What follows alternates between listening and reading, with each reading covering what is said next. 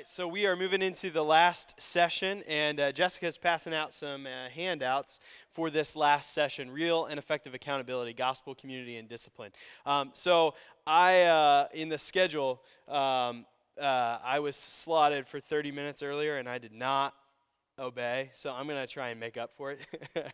I don't plan, anytime people schedule me for 30 minutes, I go, yeah. Well, I'm probably not going to do that. So I'm going to try and abbreviate some things on this side. My City Hope folks are laughing. They know that, right? I never go 30 minutes, right? I'm going to try and abbreviate some things with this one. But thankfully you get a handout to help you with this. And so one of the things, just to kind of set up this time as we talk about real and effective accountability, what's really important about this is I am not suggesting through this that most people should do this without professional help.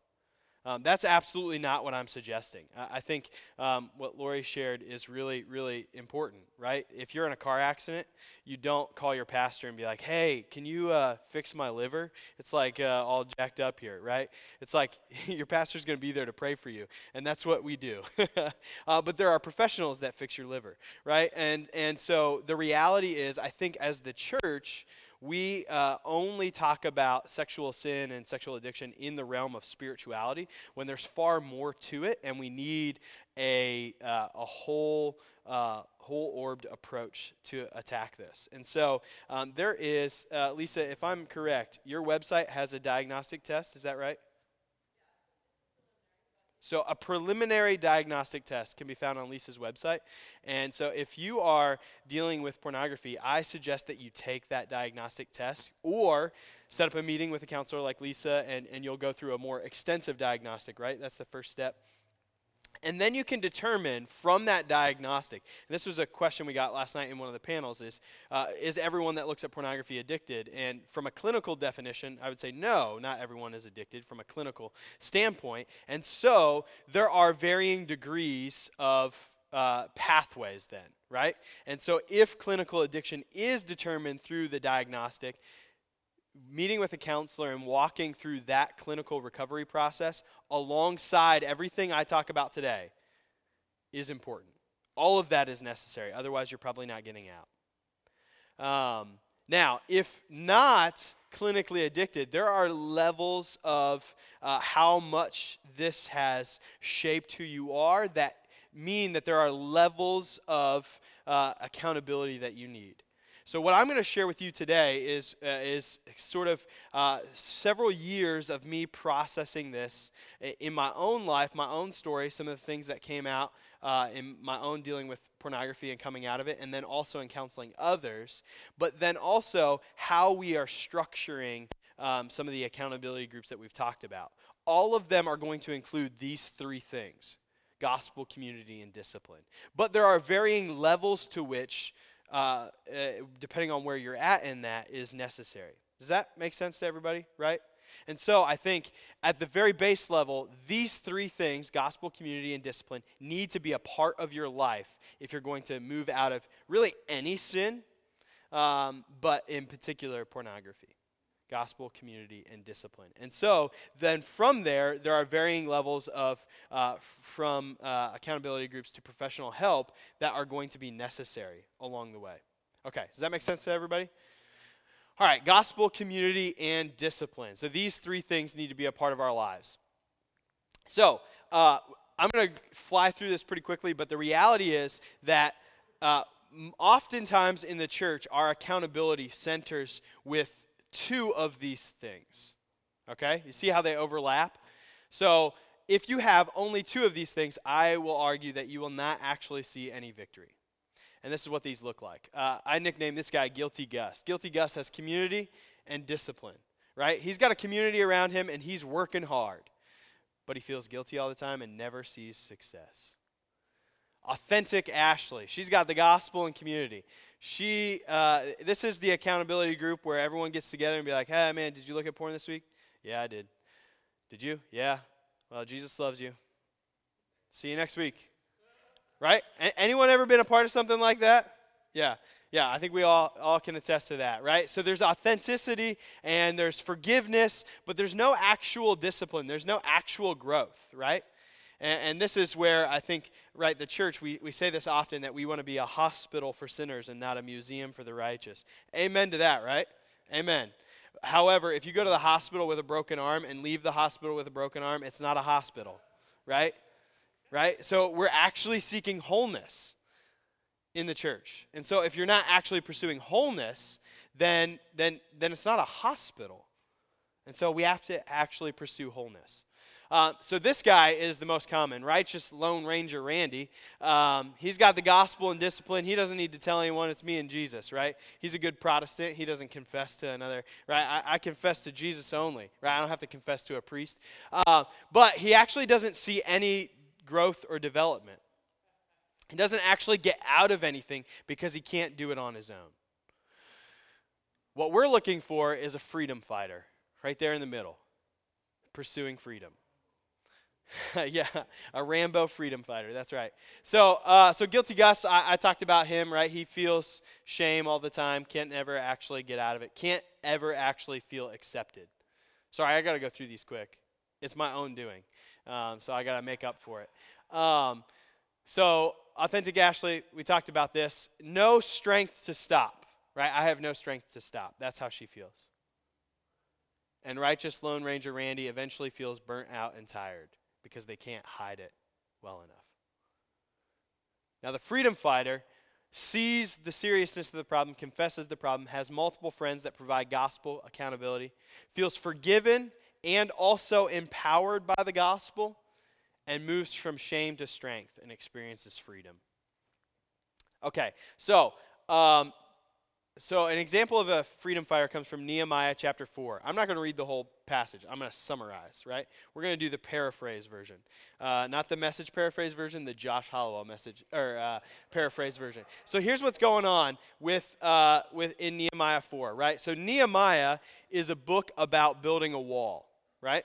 It's a book about building a wall. The people of God have been exiled. They're trying to come back. Nehemiah hears that the wall is torn down, and that's a huge problem, right? So the wall is torn down, and the problem with that is in an ancient city, your wall is super important, right? It provides protection. And there's two consistent issues in the book of Nehemiah.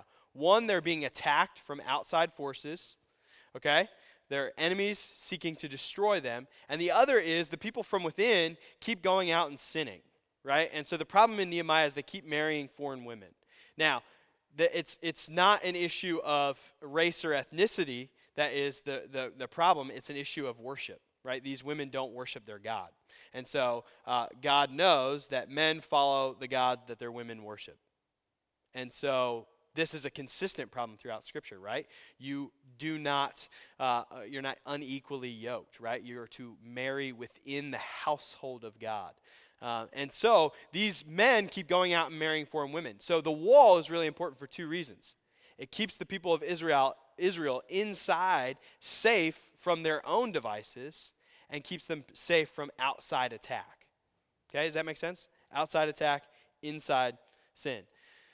And so the problem is that they can't actually build this wall fast enough because they keep getting attacked. And so Nehemiah comes up with a military strategy that is genius. So this is Nehemiah's military strategy. And I'm not going to read the passage because I'm just going to summarize. But essentially Nehemiah's military strategy is this. Our God is going to fight for us. We will be strong and courageous and our God will fight for us. But here's how that will happen. What I'm going to do is in the weakest areas of the wall, I'm going to station soldiers. They're just going to stay there. And then all of the men that work on the wall, they are going to carry a brick in one hand and a sword in the other. We're going to build the wall slower than we would if we were just building with two hands, but we're ready in case an attack comes. So I got a brick in one hand and a sword in the other. Okay? And then what I'm going to do is I'm going to station a guy with a trumpet along the wall. And anywhere that there's an attack, you tell the trumpet guy, he's going to blow the trumpet, we all drop our stuff, and we run over and we fight. Okay? And then we attack that enemy, and then we go back to our work. And also, none of my soldiers are taking off their armor. No one's taking off their clothes when they go to bed. We're leaving our armor and our swords strapped to us until the wall is built. then we'll return to normal protection. We'll return to a normal way of protection. But until that happens, we've got to be really intense about this. So the reason I point to Nehemiah is not because I think we should build a wall around New Life right now, right? And get out there and build the wall and protect us, right? But in the new covenant, right, we are, the people of God are dispersed into all the world. It's not located in a national people, right? And so because of that, Nehemiah has great implications for us around our spiritual development. Jesus has called us to be in the world, but not of the world. We are to be in the world, but to be protected from the world. You see that this wall represents our sanctification as the people of God. Our protection from the enemy's attacks and from our own sin within, which causes us to go out and sin against the Lord. Does that make sense? Right? So this wall is built, this wall that's built, it represents our sanctification before God. And I want to suggest, if we are to be serious about real accountability in all areas of our life, but in particular this morning around pornography, we ought to have a military strategy, right? Lisa talked last night that this thing that we're fighting is a dragon. It is. And that means we have to have a military strategy to fight it. If you think that pornography can be casually fought, you have already lost. We need to come up with this military strategy. And this military strategy to fighting this spiritual warfare includes a brick in one hand, a sword in the other, a trumpet blower, and our God who will fight for us. It includes all the pieces that we're talking about. Gospel, community, and discipline. Gospel, our God will fight for us. The reality is, you do not have the power in and of yourself to conquer this. You must rely on God. He does have the power to conquer.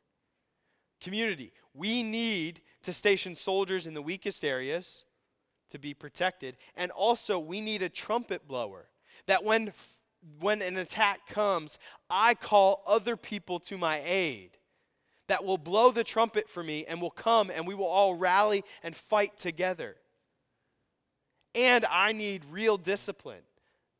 If I'm going to get out of this, I can't take my armor off at night. There's a season in which I've got to get really, really intense.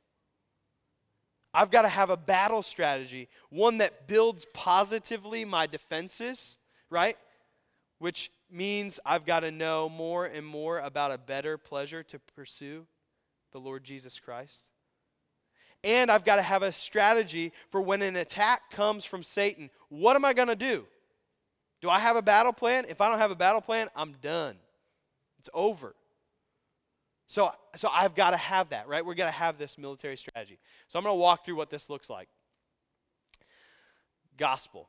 First, we must pursue a better pleasure. Friends, the reality, I said this last night in our panel, and all of our panel members were like, yep. Pornography is not really about sex.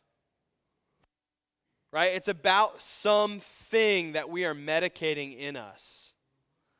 Some way in which we have allowed a dysfunctional pleasure to rise up within us. Something that we're not actually bringing before the Lord Jesus Christ and seeing Him as our ultimate pleasure. Which is why, as has been said over and over again, if you think a relationship or a marriage will solve this, you are wrong. Because Jesus has to be the one that solves it. If you go into a marriage thinking that a romantic sexual relationship will meet your deepest desires, you will ruin your spouse. They were not made to meet your deepest desires. Jesus is for your deepest desires.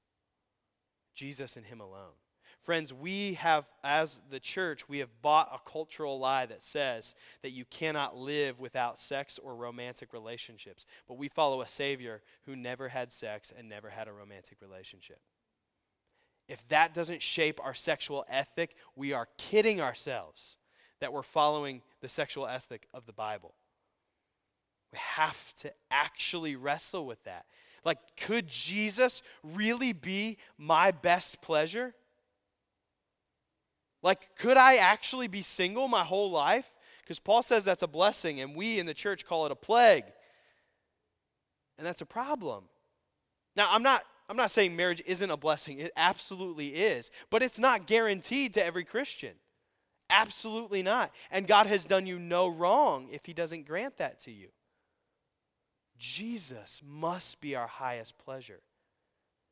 And that work of understanding the gospel in that way takes community and takes time. It takes time deeply rooting ourselves in the gospel.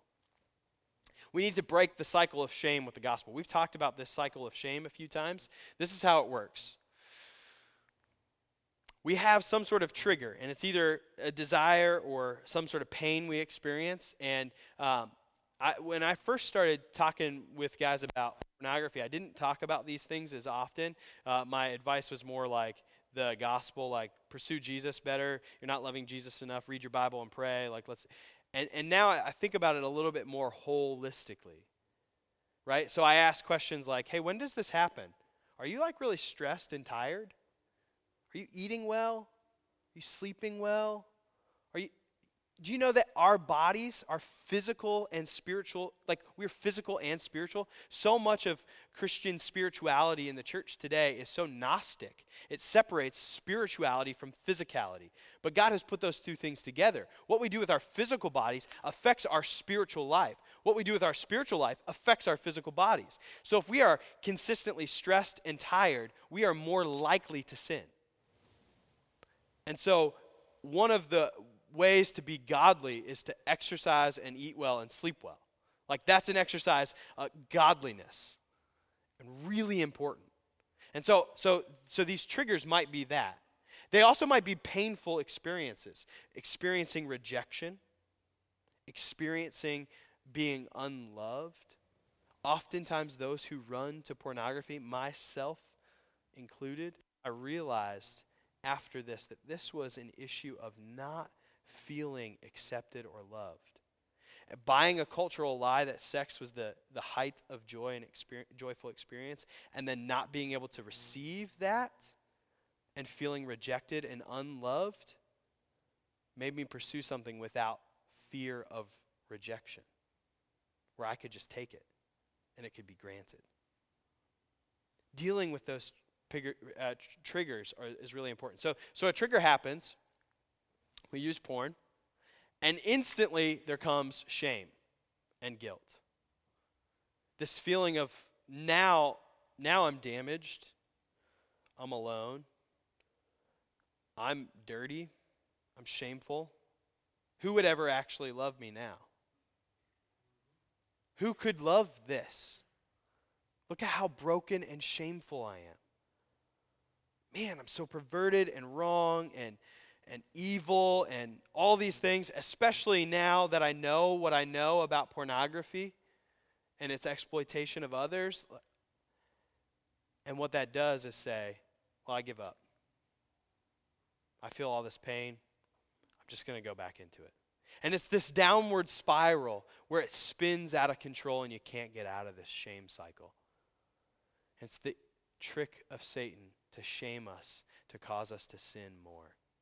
Friends, what you need to know is that the gospel frees us from guilt. Jesus Christ died on a cross to pay for every sin of pornography use. There is no more condemnation for those who are in Christ Jesus.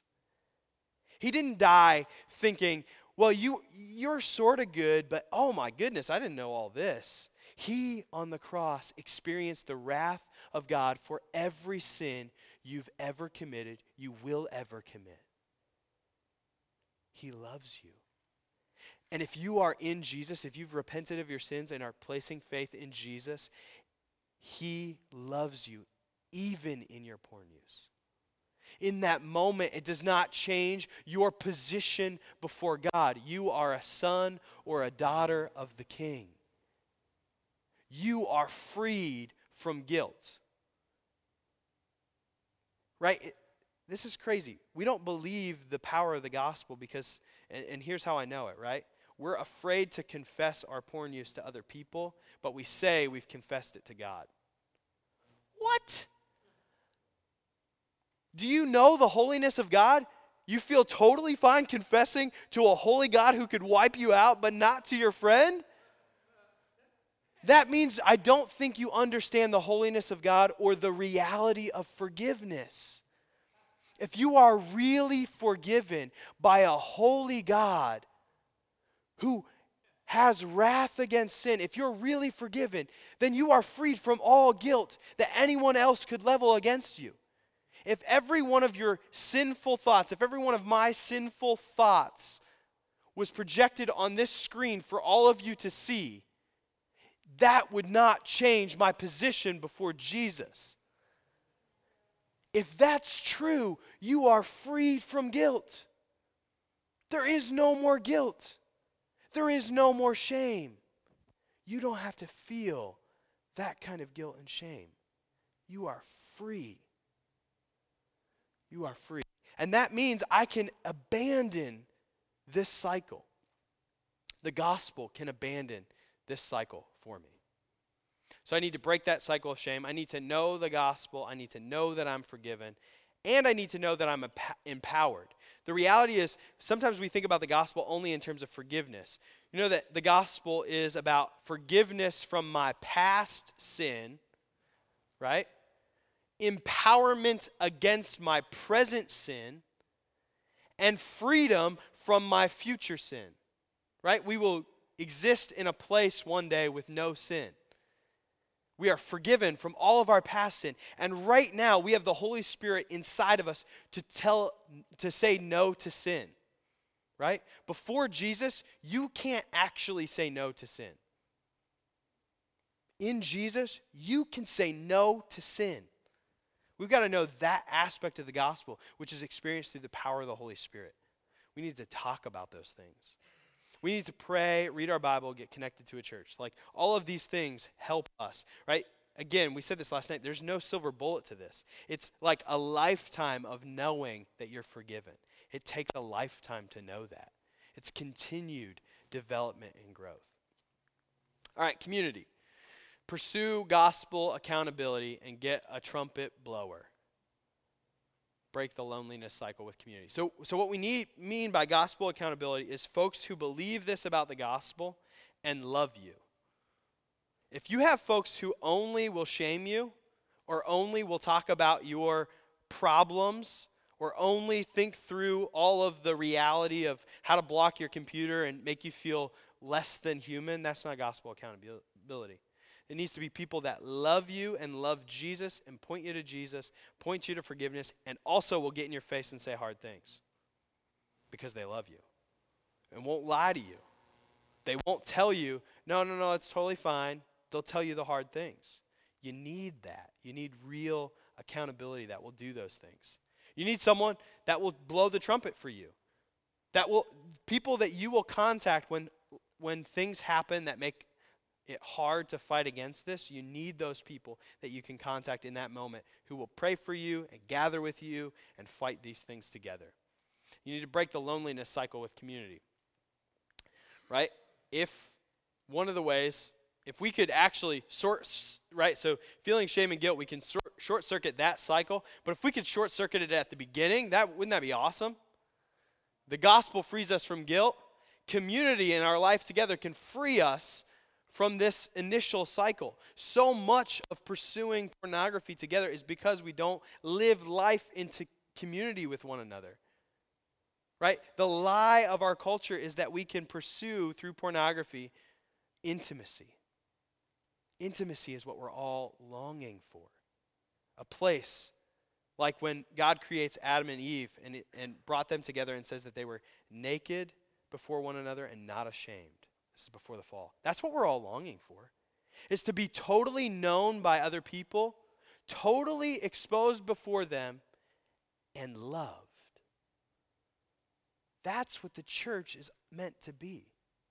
This community of people in which we love one another and do life together. And so part of fighting pornography is like doing real life together, right? And so if I've told guys this, I will walk you through, counsel you through pornography issue, but part of it is we'll meet for a few times, but if you don't do a few things, we're not meeting anymore because we're wasting both of our time.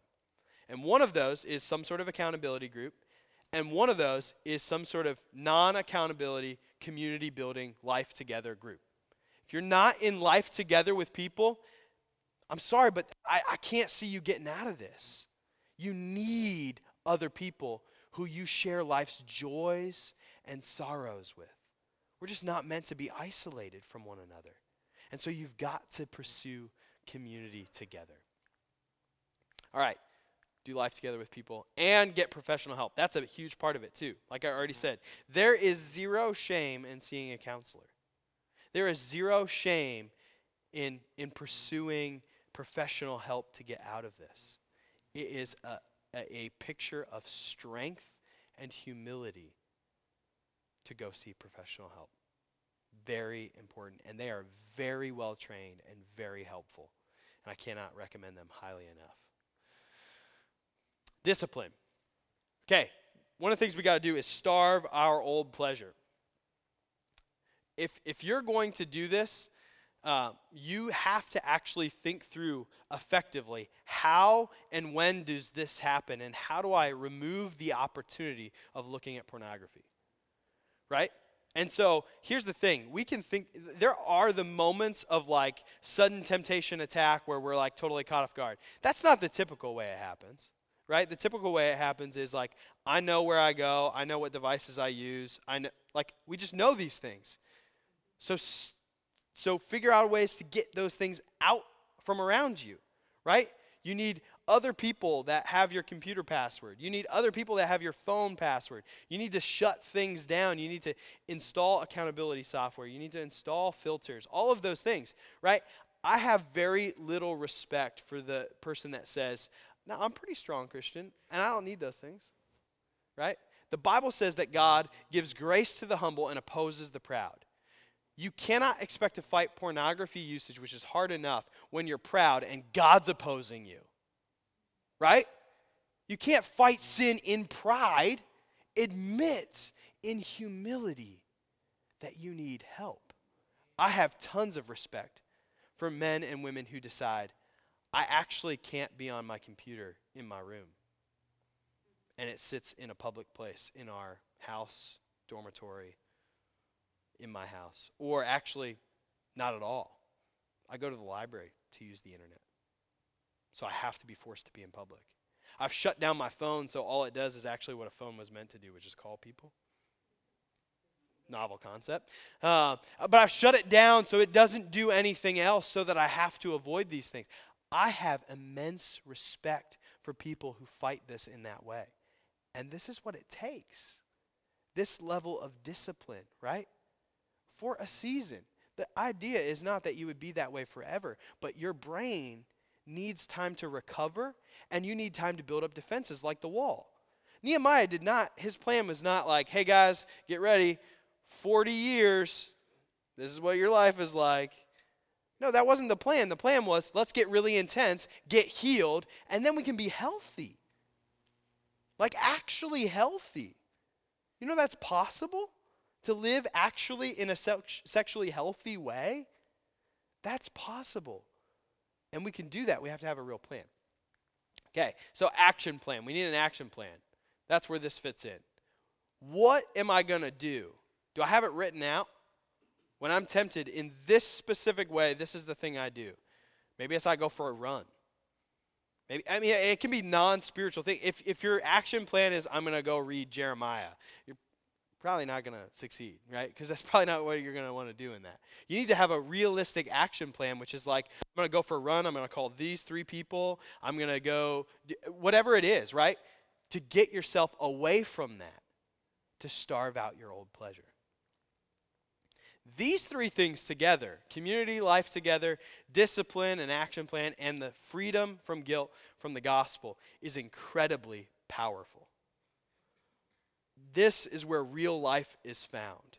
This is where you can actually walk out of these things.